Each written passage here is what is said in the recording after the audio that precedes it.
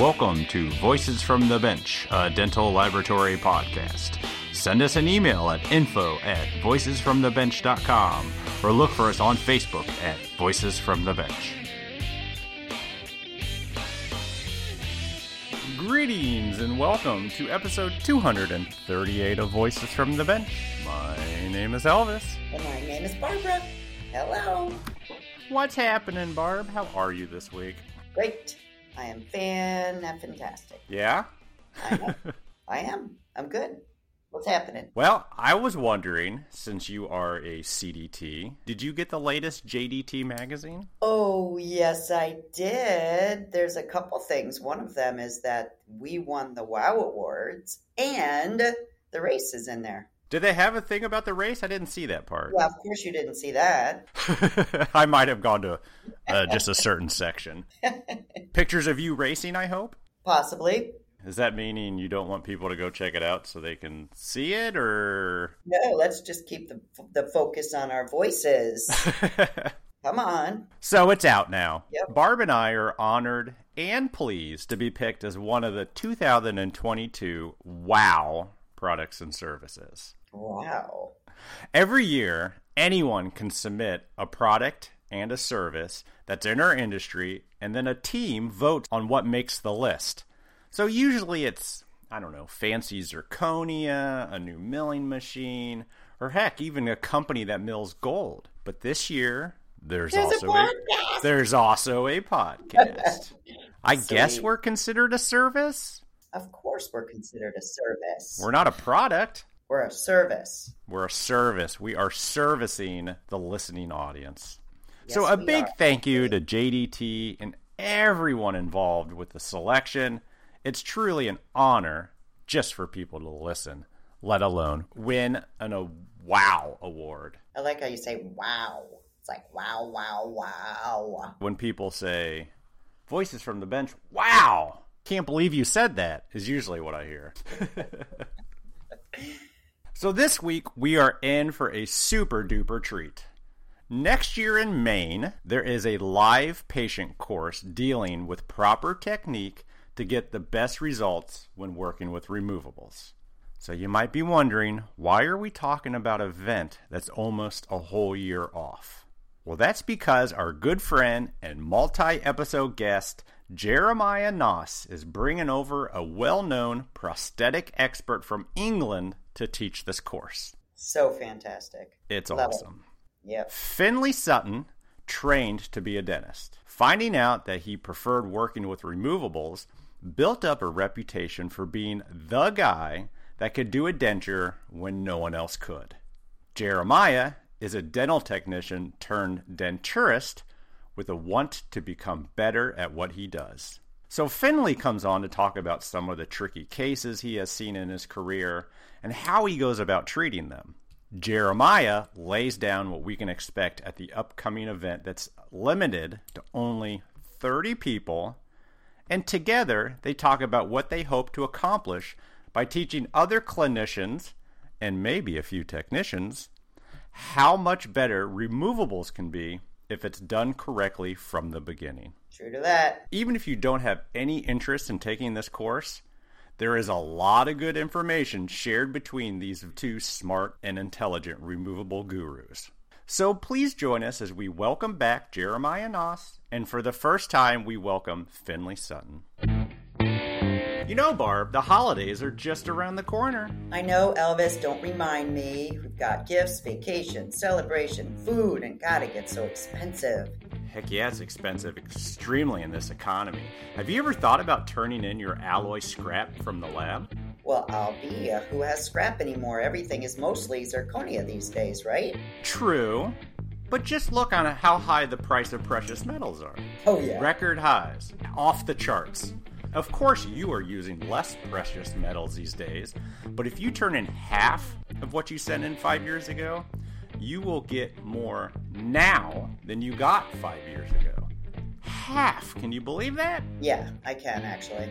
That's amazing. Of course, this is all if you use a trusted, reputable refining company. Well, I can say this, and I know this for sure. The only company I know that has been tested, trusted, and reputable for over 100 years. 100 years is Colzer.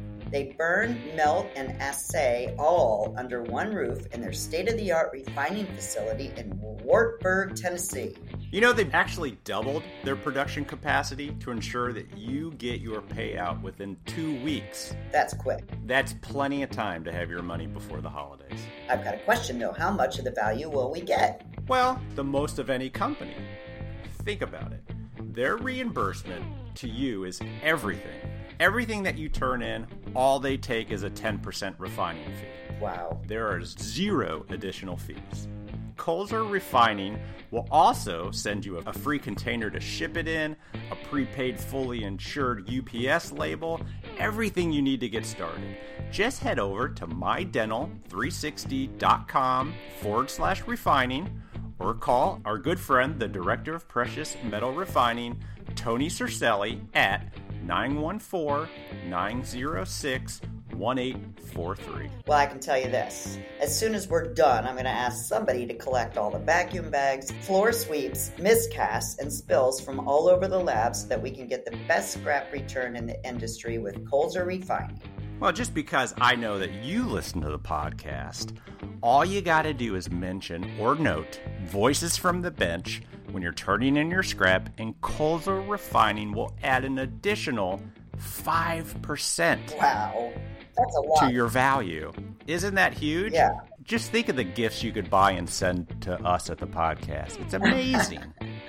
And we appreciate your support of the podcast, Colzer Refining, that is always tested, trusted, and honest.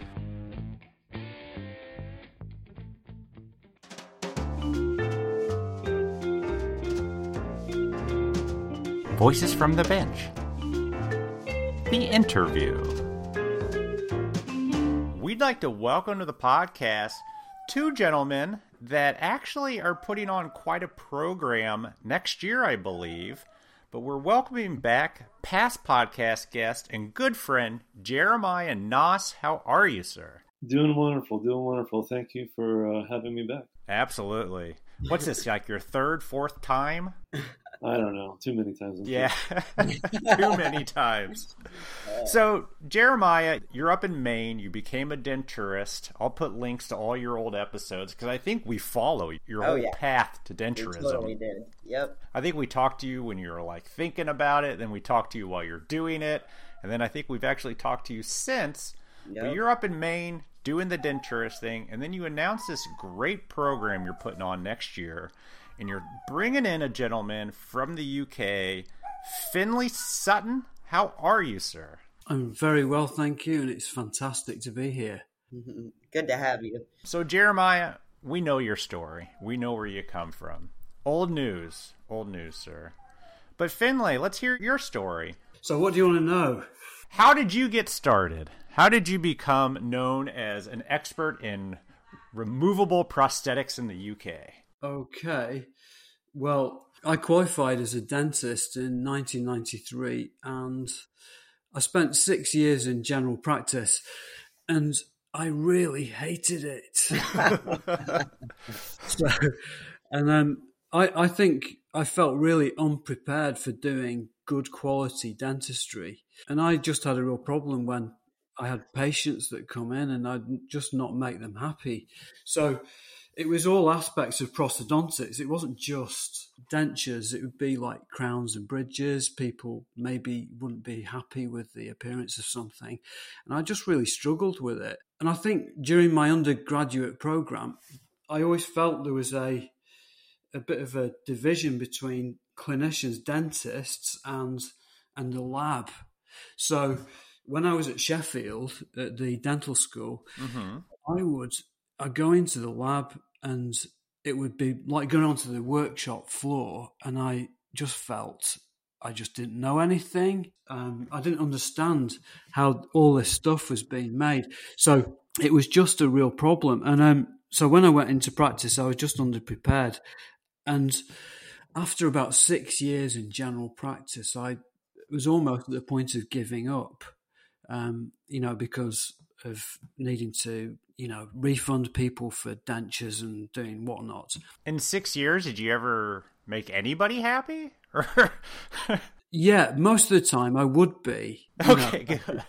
So there was too many times where it just did not work. Yeah. And so from that point there, I just needed to make a decision, that whether I should continue within dentistry or whether I should actually learn to do it better.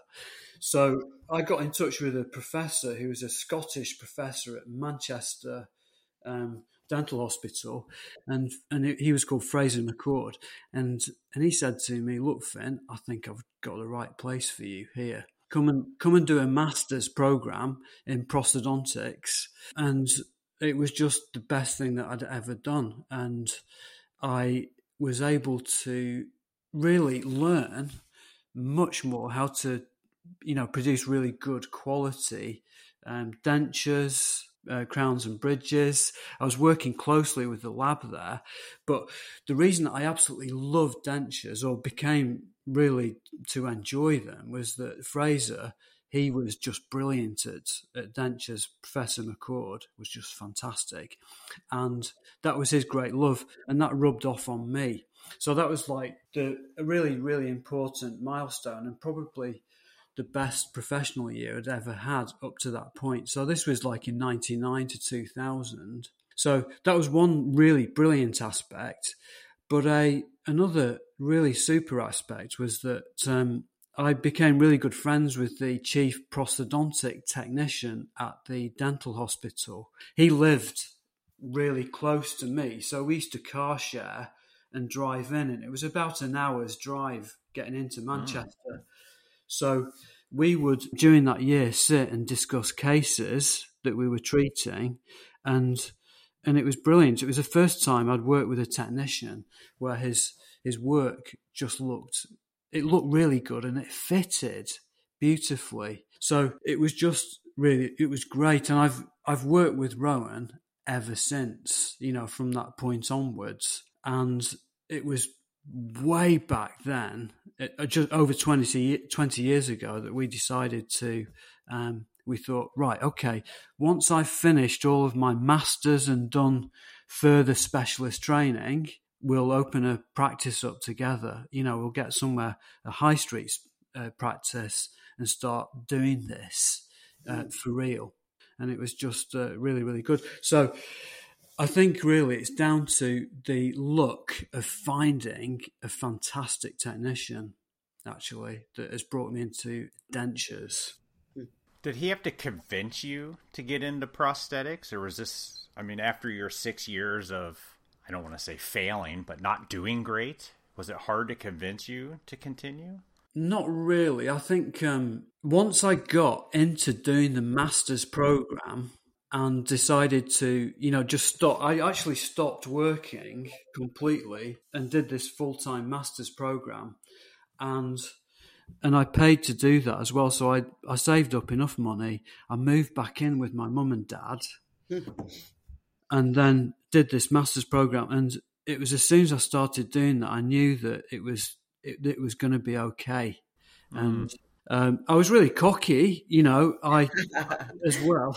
I thought I knew a lot about dentistry, and Fraser McCord made sure that I really knew that.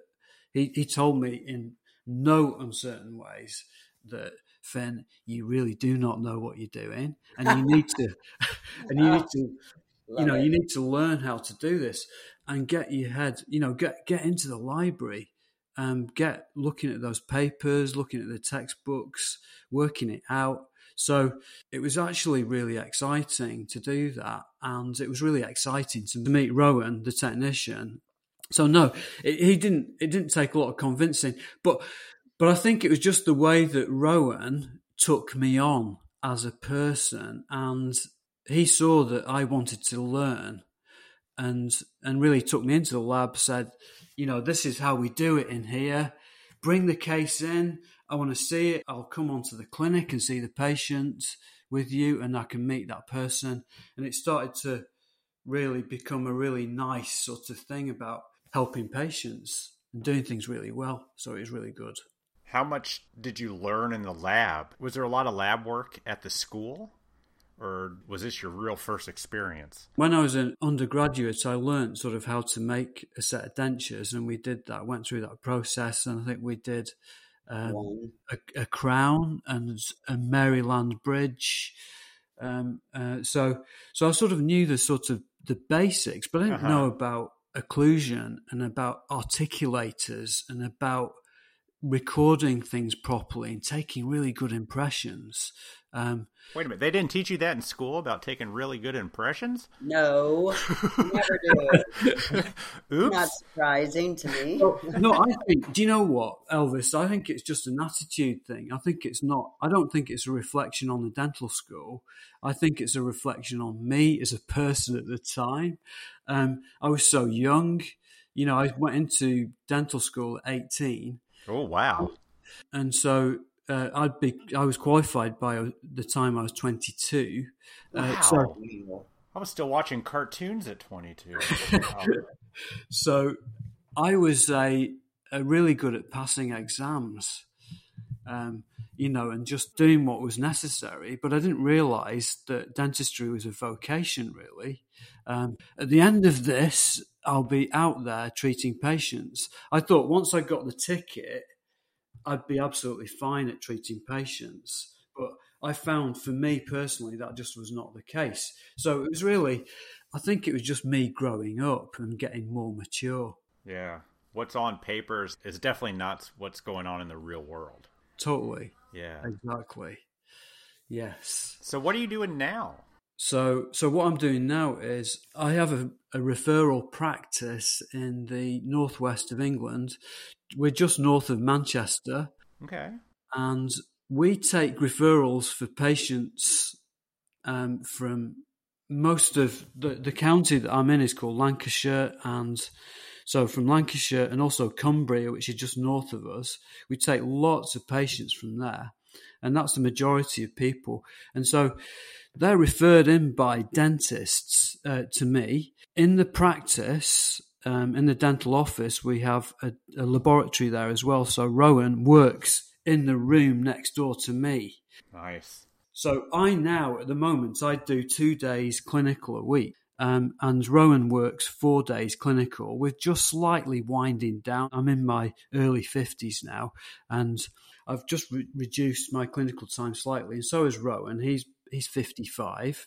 So, but the amount of denture work that I generate over 2 days means it keeps Rowan fully employed for those 4 days. Wow. In fact, he's probably a bit too busy. So we've had the practice for 15 years, and we've just gradually built up a really, really good reputation. So we get patients referred to us from all over Britain, also Ireland, and I sometimes do get patients from abroad as well. I have had one patient come over to me from Boston, from the USA. Oh, wow. So when you say you get referrals, so you guys do all of the very, very difficult cases that other dentists just don't have the experience to do? Exactly. That's it. So they're all generally really tough cases. So, and really interesting, challenging cases. So it's just brilliant. I love it. It was like a dream come true having a practice with a lab in it. I love it. Yeah. Because it's the heart of the business. And I absolutely love going through into the lab and just talking with Rowan, discussing cases and seeing what he's doing. It's just fantastic. What also I love as well is that if I'm treating a patient, I can just pop through into the lab with the dentures, adjust them, polish them, without the patient watching me do it. Yeah. They don't see me hack loads of plastic off this denture in front of them, thinking it. Yeah. But I think it's really good psychologically. It's just great. I love it. And also, the other, I think, brilliant thing is that Rowan can come through into the surgery and actually meet the patient and look in the mouth. And we both have mutual respect for each other because I understand the limitations that technicians have that Rowan has, I try and push the boundary with him all the time, but he also totally understands and gets it. If I've got a patient who can't open very wide or maybe have a gag reflex issue, so it just works so well. And actually, the biggest thing I'd say that the biggest issue that Rowan has with anything that I do is he always wants more space. Oh, yeah. Of course. Sounds like a technician. Yes. I need more space, what he always says. Just open the patient's bite. Come on. That's right. Yeah, jack him open. It's fine.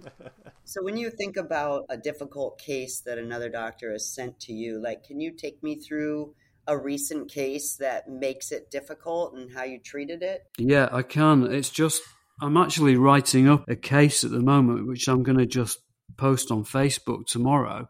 Wow. And it's patients nowadays quite often take bisphosphonates, and this medication which reduces the potential for osteoporosis.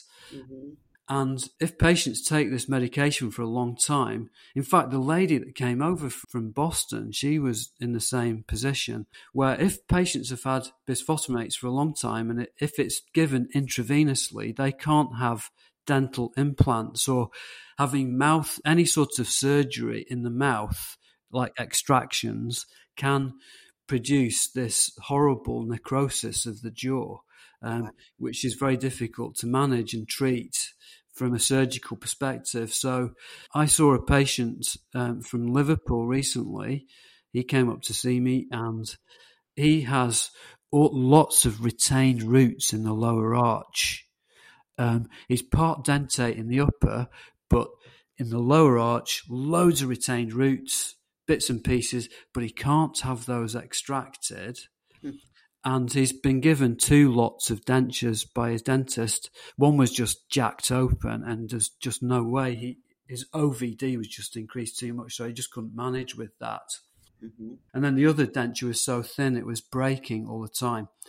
So in this circumstance, what we've done is we've made him a full lower overdenture, which has got metal occlusal surfaces. So it's cobalt chrome on all of the biting surfaces, and then on the labial aspect, you've just got the white teeth, just normal denture teeth. And underneath is a very thin acrylic base, but it's mainly metal that just sits over the remaining teeth.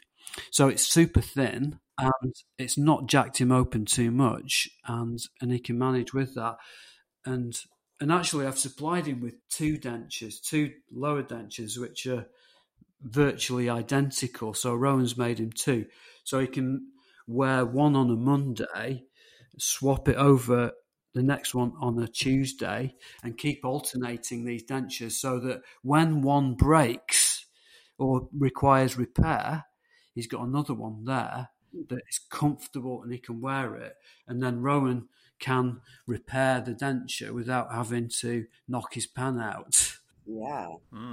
It's awesome. Is that a common type of patient you see? No, it isn't really, no, but it's increasingly common. So that leads me on to other patients that I see is increasingly it's patients who've had multiple rounds of implant treatment, like all on 4, all on 6 type approaches that have failed.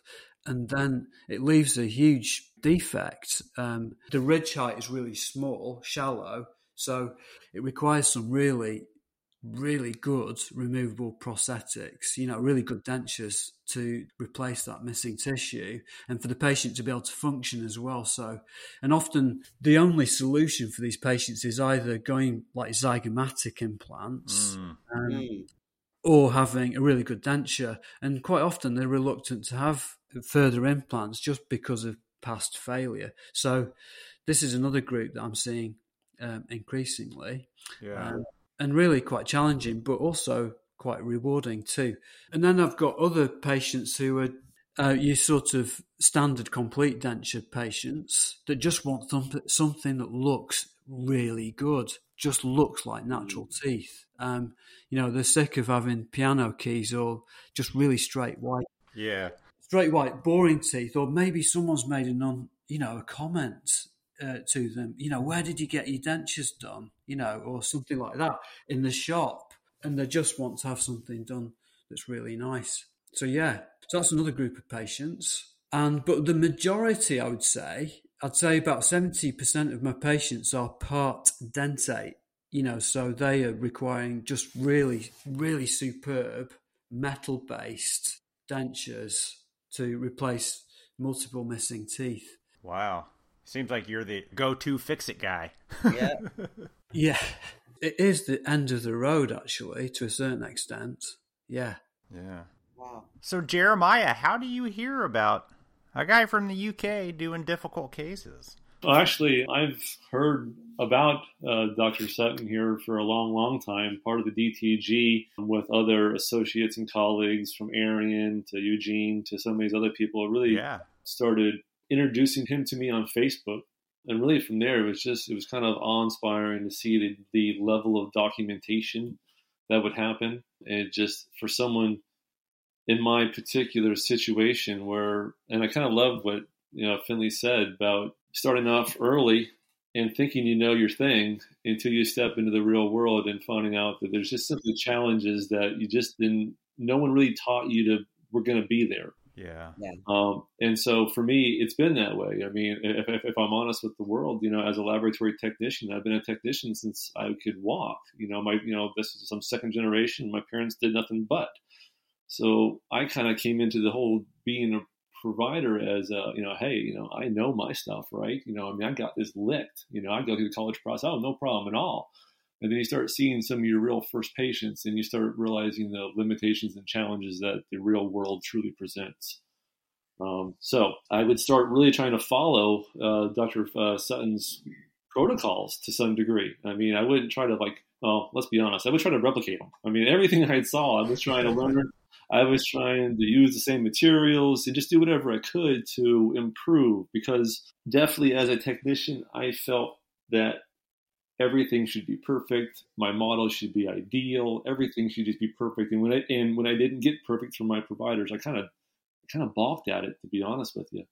And then becoming a provider, you really start to try to understand that, hey, there's just challenges that aren't in the books. So following his protocols, and they worked. They worked. A little while ago, for the very first time, I did a dual impression on an upper immediate denture that someone had severely mobile teeth. And I never talked to Finley about this. I just saw his techniques and documented about how to take an impression, a two-staged impression. And heck, let's go for it. Let's try it. And it worked. And it was just like, holy crap. There's a whole world of knowledge out there that I just don't have that I need.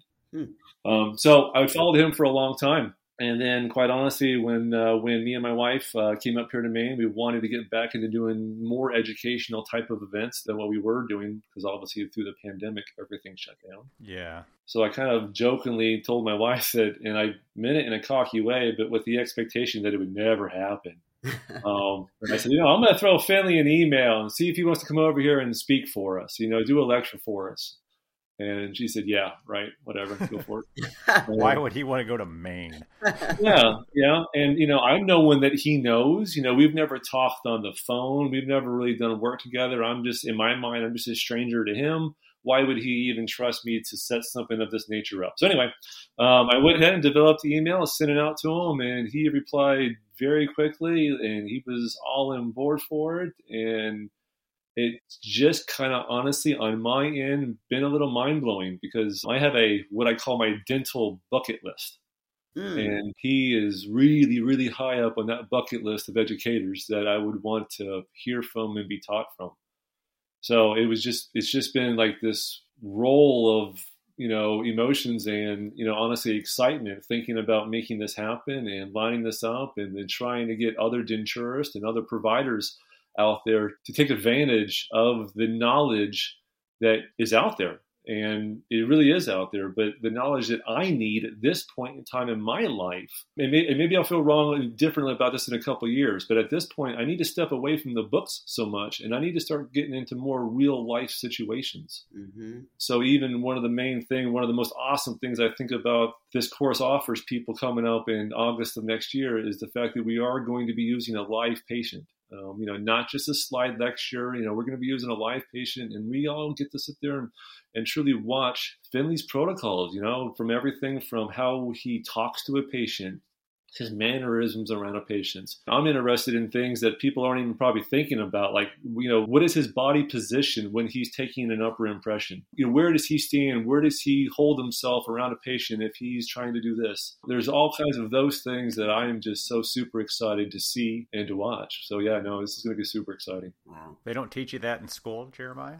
Where to stand? They do. They do. They have YouTube videos of this and that, but once again, you get someone in a wheelchair, or you get someone that won't sit still. Yeah, will sit still. Exactly. I get people that have Parkinson's disease, or they have different challenges, and sure. So the basics of education absolutely have to be there. We have to have the foundation.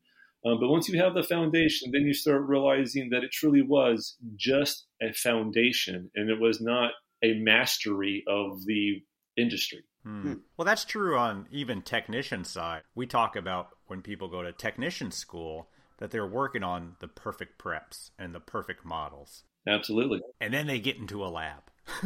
Yeah. And nothing's perfect. And you can't see the margin. And there's not enough space, to your point, Finley. So. That's true. I think that's really, really important. I loved what you said, Jeremiah. It's just fantastic. And I just feel really, really honoured to be able to, the fact that the world is so global now, so you can see what I'm doing straight away and vice versa. So we can just share our knowledge. So everything I do is just built on other people's work that's just fantastic. Like Dr. Abe in Japan, and a chap called John Besford, who was one of the best British denture-making dentists, who's still my mentor. He's just fantastic. But it's just wonderful watching an expert work, just watching them do it, particularly when you're at a point where you're actually doing it yourself properly. So, because when you're at school, you can't really put yourself in that position of actually being in reality doing it. But actually, when you are physically at, you work as a dentist or work as a technician, you're actually doing the job. That's when you can really pick up stuff, when you're watching other people do it. So I can't wait, Jeremiah, to see that patient in Maine and do some impressions and demonstrate my body position and what I'm doing. We'll have to have a knee brake chair, Jeremiah, so they'll just on a normal chair with a headrest. Yeah. And I can it'll just be fantastic. So I'm looking forward to it. So we're going to be doing impression making and also carving the wax rim, copying a photograph of the patient when they had their natural teeth as well. So mimicking, trying to carve that rim, imagining that patient having the natural teeth there. So doing all those steps with that. And also, in addition, I think something that's really useful in prosthetic dentistry is to record CR really accurately using a Gothic arch tracing system, the central bearing apparatus. So that's also something I want to be showing in May next year too. Can't wait. So Finley, when Jeremiah reached out to you, did you have any idea who he was? I mean, he's like a legend in our industry over here in the States. Not really. Come on, man, I'm trying to suck up. But seriously, have you ever heard of him, or did you know of him? Yes, I'd heard of Jeremiah, but I didn't know how big of a deal he was in America at all. So no, but do you know what? I just love America. I love the USA. My parents lived there 1969 to 1970. They lived in Chicago. Wow. And my dad loved it, but my mum was homesick. So they actually came back to England, and I could have been American. I was conceived in Chicago. Oh, that's close. They flew back in February, and I was born in April. So my dad always had a love of the States, and so have I. And this will be the first time. Well, no, actually, I'm speaking in Las Vegas next month, which I'm super excited about. But this will be my first proper 2-day conference that I'll be doing in Maine next year. So I'm just super excited about it, and bringing the whole family over, having a holiday. It'd just be terrific. And you're going to Maine. Maine's beautiful. It Elvis. is beautiful. I'm Come just on. joking. It is. It's August in Maine. I mean, really, in terms of having the most beautiful weather in Maine, you can't argue with August. Heck no. Absolutely. I've been to the Adirondacks in 1990, and that was just wonderful, New York State, and it was just fantastic. And that was August. It was just so beautiful. And what I remember is just so many trees. Oh, yeah. So, Doctor, how many courses are you putting on now in the UK? Or do you have like a course every 6 months? Or I run 6 courses a year Wow. up here in Lancaster, and then I'm all over doing. So I'm talking about my home courses in Lancaster. I run where I have a patient that comes in, and then we've got a really small group of people, maybe 15 delegates just watching. So there's a complete denture course that I run, immediate dentures, partial dentures, and implant overdentures. So they're really small groups with a patient there. It's terrific. And then usually about once a month, I'll be traveling somewhere, go to London or Glasgow or somewhere elsewhere to do some teaching as well. So it's I love it. I really love sort of showing what I'm doing and sharing, and hopefully just increasing the quality of dentures that are done in Britain, and hopefully the rest of the world. It's really good fun. I love it. So is it geared towards mostly dentists, or do you include the dental technician? And if so, does Rowan work with them as well, or show them any of his techniques? Yes, he does. So when they come up to the course, when I run the complete denture course, Rowan is part of that. Wow. And so we get the delegates to set up the upper anterior teeth for a patient. So we have all the wax rims already. So we'll have 15 wax rims and all the teeth ready, and then a photograph of the patient. And then the delegates arrange the teeth, and then they try them in the patient's mouth. So we get a number of different types of delegates. They are mainly dentists, but generally each course will have we call them clinical dental technicians, denturists. We'll have at least 1 or 2 on each of the courses. Wow. And occasionally, which I think is really good, is we have a technician that comes with their dentist. Wow. They come together and can learn together. So I particularly love teaching CDTs, denturists. I love it because they've got both feet in both camps, Yeah. So, For sure. and I think we have, the clinical dental technicians in Britain has increased quite a lot recently, and they definitely make way better dentures than the average dentist. Much better. So they're offering a better service to those people. So I'm on all of their forums, and I'm almost like a honorary denturist, really. So why do you think that's increased as of late? More technicians getting into that part of it. I think it's just since they were able to legally do it. And I think we've got to be really honest about it as dentists. I think most dentists hate making dentures. Yeah. Not all of them will admit that, but it's Many will admit it, though. Yeah. Here they will, anyways. Absolutely. So I think that it's just it's a new branch of dentistry, and it's growing, and it will continue to grow. The weird thing is that although dentures are, less, there's a reduced percentage of the population requiring dentures, the population as a whole is growing. So actually there are more denture patients out there than there ever were before, even though the percentage is dropping in terms of people that have dentures. So there's still a massive need for it. And I can only see that carrying on for a long time, because dental disease, it's still there. Periodontal disease, caries, it's just still a big issue. And people losing their teeth and needing to treat that. Absolutely. Wow. Yeah. So let's talk about the course exactly. So that's August of 2023. So we're still a good year out, correct? Yes. Yeah. All right. What does somebody need to do to look into it, to sign up for it? And what exactly are they getting themselves into?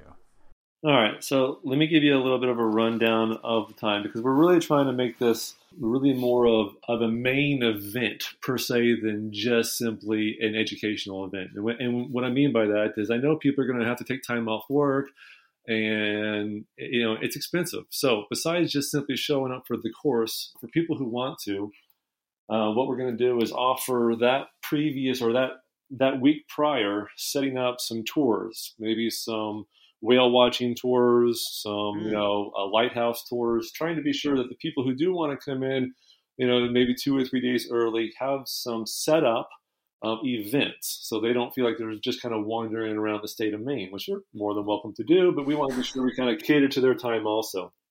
So, that's kind of how we're starting it off. Okay. Me and Finley, of course, we're going to have some things to do with the patient ahead of time to be sure we're ready for the course. But the participants themselves are going to have a Friday night reception that me and Amanda are going to hold. And then wake up Saturday morning, and we're going to be all starting the event. I believe it's about 8:30 in the morning on Saturday. So everyone will sit in for Finley on Saturday and Sunday. And one of the things that we haven't really talked about too much that Dr. Finley is going to help us out with is RPDs. So let alone the live patient education that's going to happen with the full dentures, the edentulous situation. He will also cover some RPD cases, some information, and of course, anyone who knows me knows I'm really anxious to hear about that aspect of it as well. So what I do have available for anyone at all that wants is I have an email, I have a brochure, I have an outline, a very detailed outline of what each day is going to look like. So, kind of hour by hour, Finley has provided a little outline to help us understand when and what is going to be accomplished on those 2 days. So from there, anyone at all, I have it on my website, loveyourdenture.com. Anyone can email me. My email is idadenturelove@gmail.com. So it's idadenturelove@gmail.com. And I will send you all that information along with a phone number that they can use to sign up for the course. Now, signing up for the course, what I've done here is also something a little unique. Well, the first couple steps really are not that really unique. We're going to have a pre-registration price of $3,500. And that pre-registration, to acquire the pre-registration, all we're asking is 2 things. One is that someone sign up for the course prior to January 1st, 2023, and put $1,000 down to acquire that pre-registration package. Okay. What we're also doing that is really kind of the unique aspect of this is I know that a lot of providers, and Finley kind of hinted on it already, which was the lack of communication, that disconnect of communication that can happen with the team members involved in someone's treatment. So any provider that wants to pay the initial registration fee also has the choice of bringing an assistant for an additional fee of $750. Oh, nice. That assistant That's not will bad. give, the assistant themselves will get the same exact treatment as any provider would get. There is no you get this but not that. No, everyone will be treated exactly the same. Are you looking for denturists as well as doctors, or mostly doctors? I'm looking for really to help out educate. In my world, I think of denturists a lot. Most of the dentists around me, at least a lot of them, refer their removables to me because, just like Finley said, a lot of them don't find themselves to be highly successful at it, which at the end of the day means that they're not as profitable at it as they are in other scenarios. So they will fill their schedules up more with, crowns, 3-unit bridges, and implant placements and such versus trying to make a partial denture. So denturist, hygienist, doctors, anyone at all that is, I feel, involved in removable prosthodontics on any level has things to learn here. Yeah. And that's my big thing. Even though I have openly tried to like literally copy procedurally what Dr. Sutton is doing, I think the most important thing is to be exposed to other high-end individuals and just try to pick up on this technique or that technique, or maybe that person does this thing just slightly differently and it provides that little outcome. So, for me, that's where the big picture is for that, for sure. Awesome. So we got the $750 for the assistant. Would that $750 work if they wanted to bring their technician? That's a good question, and I'm going to honestly say, yes. Okay, the intention really is more for it to be an assistant, solely because it's important that the provider has their side-by-side assistant understand what they're trying to achieve. Okay. But with that said, if a technician, if a provider has a technician that does come in often into the clinician, into the operatory to be a part of that, in my mind, they are an assistant. Mm-hmm. Yeah. You know what I mean? Yeah. But at the same time, I'm not big into denying education. So I just want to, the intention is that whoever is going to be in the operatory with the provider, I'm going to look at as an assistant. Good. That makes sense. So, that's, we want to definitely try to bridge that gap of knowledge so that everyone understands what the end goal is trying to be. Yep. So from there, we got some other stuff going on too. This is kind of incidental things, but we got the Tooth Fairy, Mackenzie. She has custom designed us a shirt that we're going to use for the show. We're going to try to put all the bells and whistles into everything and make this as the best it possibly can be. So is there a limit on how many people are going to be at the course?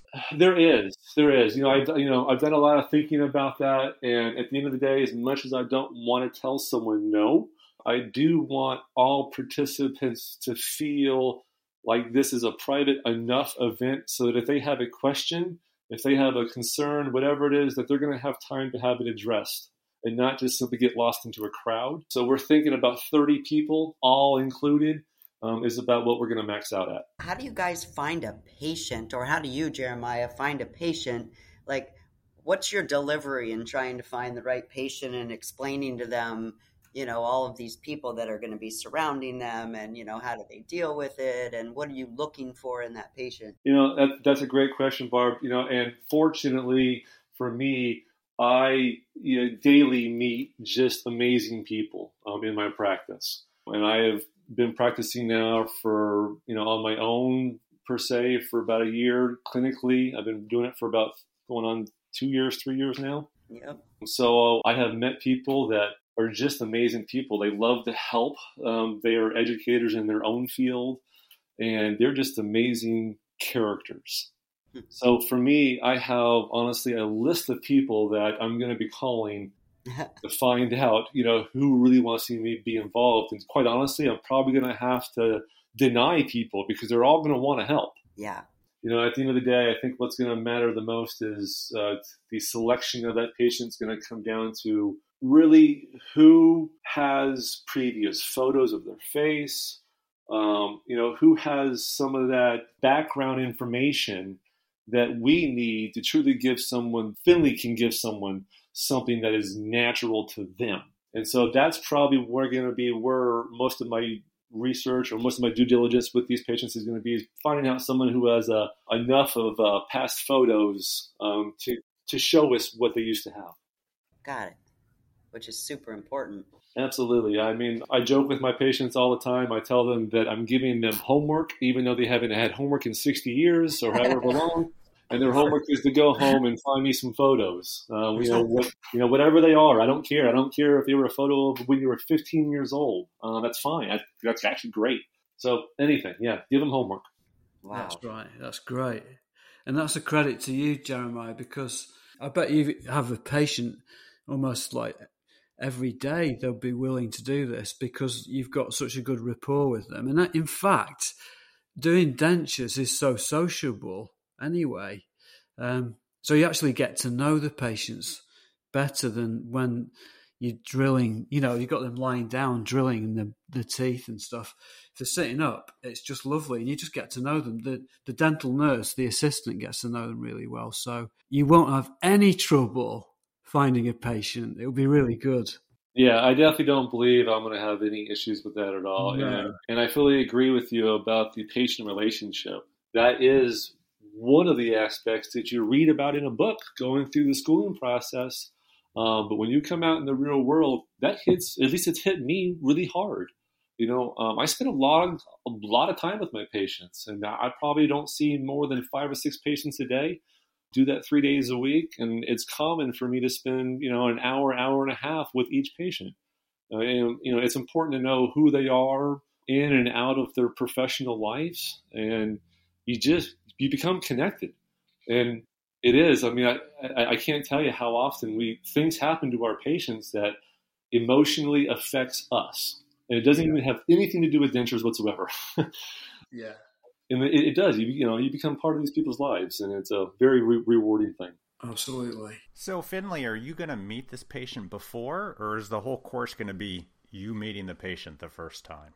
No, I'll meet the patient beforehand, but literally, a couple of days before. So it just means that what we'll need to do is to have some various pieces of lab work ready so that I can do a primary impression, and then we'll have the custom trays ready, and I can do the trays and do the rims, etc. So I'll meet the patient first, and it would be just nice to get a rapport with them before I see that patient in front of the 30 people. But I do this all the time at running the course. In fact, I'm running a course next week here in Lancaster, and there's 15 delegates, and I have a complete denture patient that comes in to do that for us, called Keith. And Keith loves it. He's got a great photo of when he was at school with his teeth, and one of his upper right central was tipped back and crossed over. So we've made him complete dentures like that, and he just loves the whole experience of it. Even the people, I get all the delegates to get the phones out and film it. They can film me doing the impressions, and so they've got it for themselves to take away. And the patients love it. They really enjoy the whole process. It's really good fun. Well, how many sets of dentures does Keith have at this point? He's got 5 currently.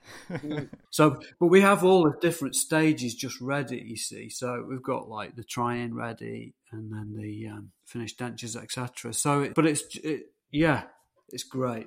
He loves it.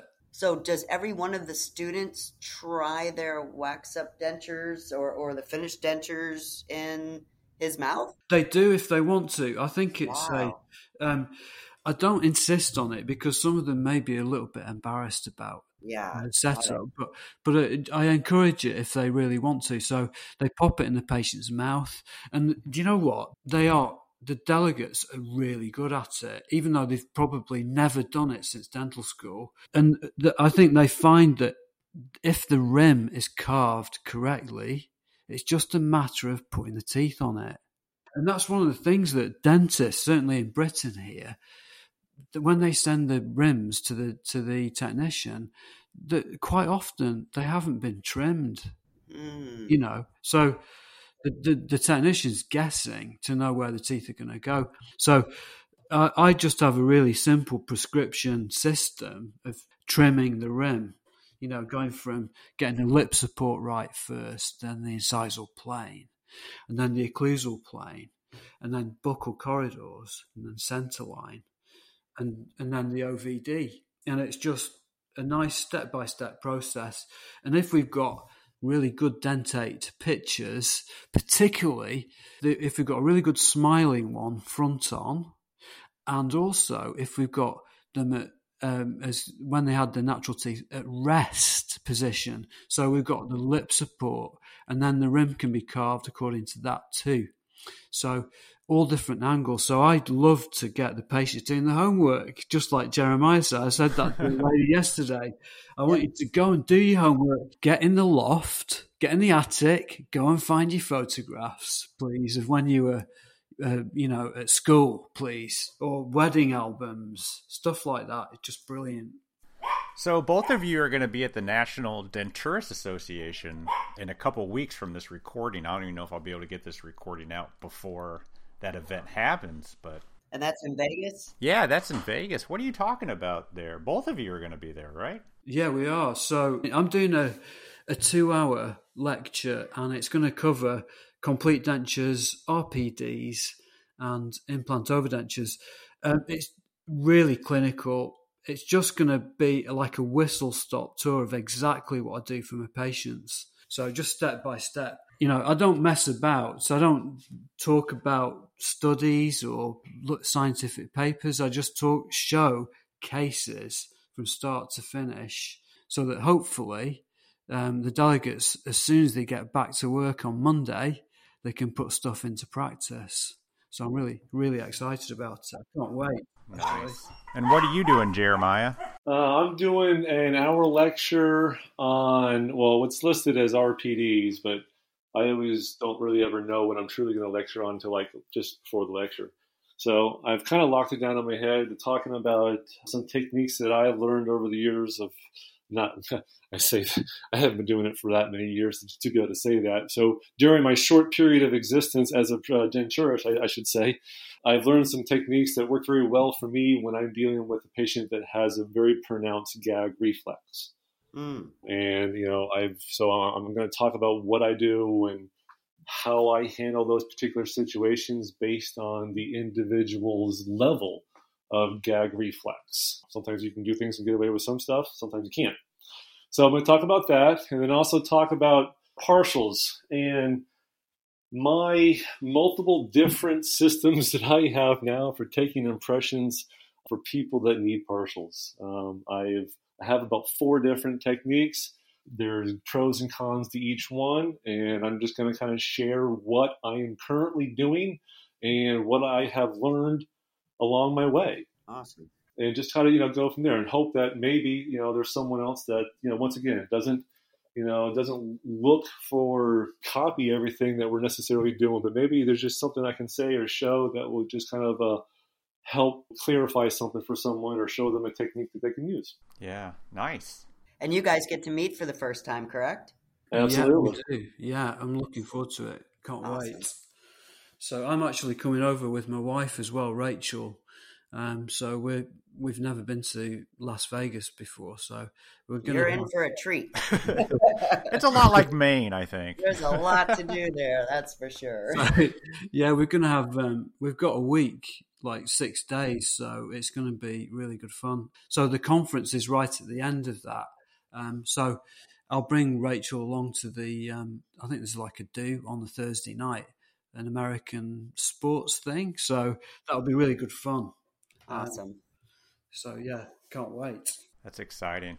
I think it's really cool what both of you are doing, bringing this education. We all know the downfalls of the need. Yeah. Thank you, Barb. The need for removable education, especially in this country. And I think it's great what you're doing. And Jeremiah, thanks for putting this together. Yeah. No, I'm just lucky to have someone like Finley that agreed to do this, I mean, so it's one of those things where you have 1,000 wants and sometimes none of them really happen. And this was one of my wants. It's definitely is a very exciting thing. Absolutely. Yeah. Same here. I'm so pleased about this, coming off. And thank you, Jeremiah, for reaching out to me. I just think it's wonderful how the world is a smaller place now with communication that we can have. It's just fantastic. So yeah, I'm really, really looking forward to it. I think we lost Elvis because he's got his dogs. Elvis? No, Sorry, I was talking. I just forgot I muted. We want to encourage everyone to, register early for this. I mean, 30 is not a lot, and I think there's going to be a lot of interest. And even though, our audience is mostly technicians, I think it would be super smart for any removable technician to check this stuff out. Oh, and not to mention the fact, sorry to interrupt you, but we probably know dentists that must go to this course to learn, that we could help as technicians. Every one of us knows a dentist. Yeah, definitely that. And alone, there are technicians more and more now than ever that are chairside with their clinicians who are looking for help. Yeah. Mm-hmm. They're looking to how to identify what's going wrong. Why is my bite not happening for me? Why is this, why can't I get suction on this denture? And so we as technicians, I always classify myself as a technician still to some degree, are there to help people with these problems and be a solution. So I would fully agree. Here's a chance for technicians to come in and see a true expert do their thing and then be able to bring that knowledge back to the chairside challenge for the day. Awesome. Absolutely. Well said, sir. Thank you so much, both of you, for joining us on this podcast and talking about this exciting venture. We'll make sure all the links are up on the episode show notes. And really, just thank you. All right, everybody. We'll talk to you later. Thank you. Thank you. Right. Thank you, Elvis. Bye. Thank you, Barb. And thank you. Bye.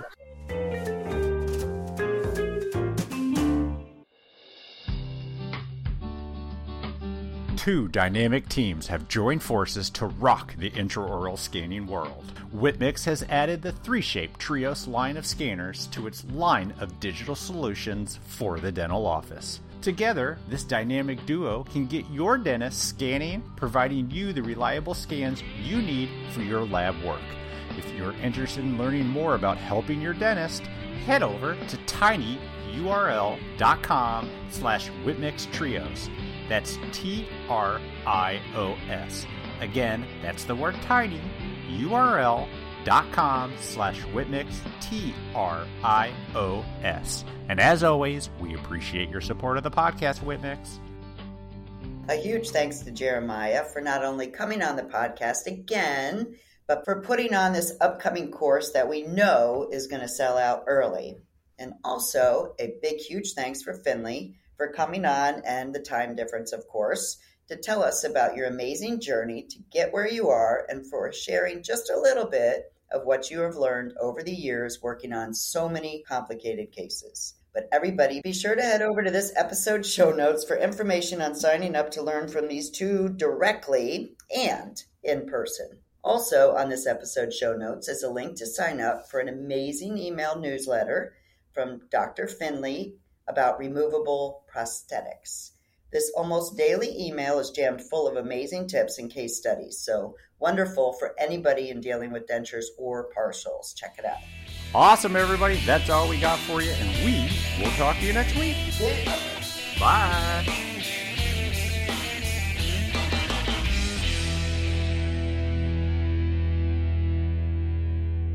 I'll do something with that. Thank you. We're done.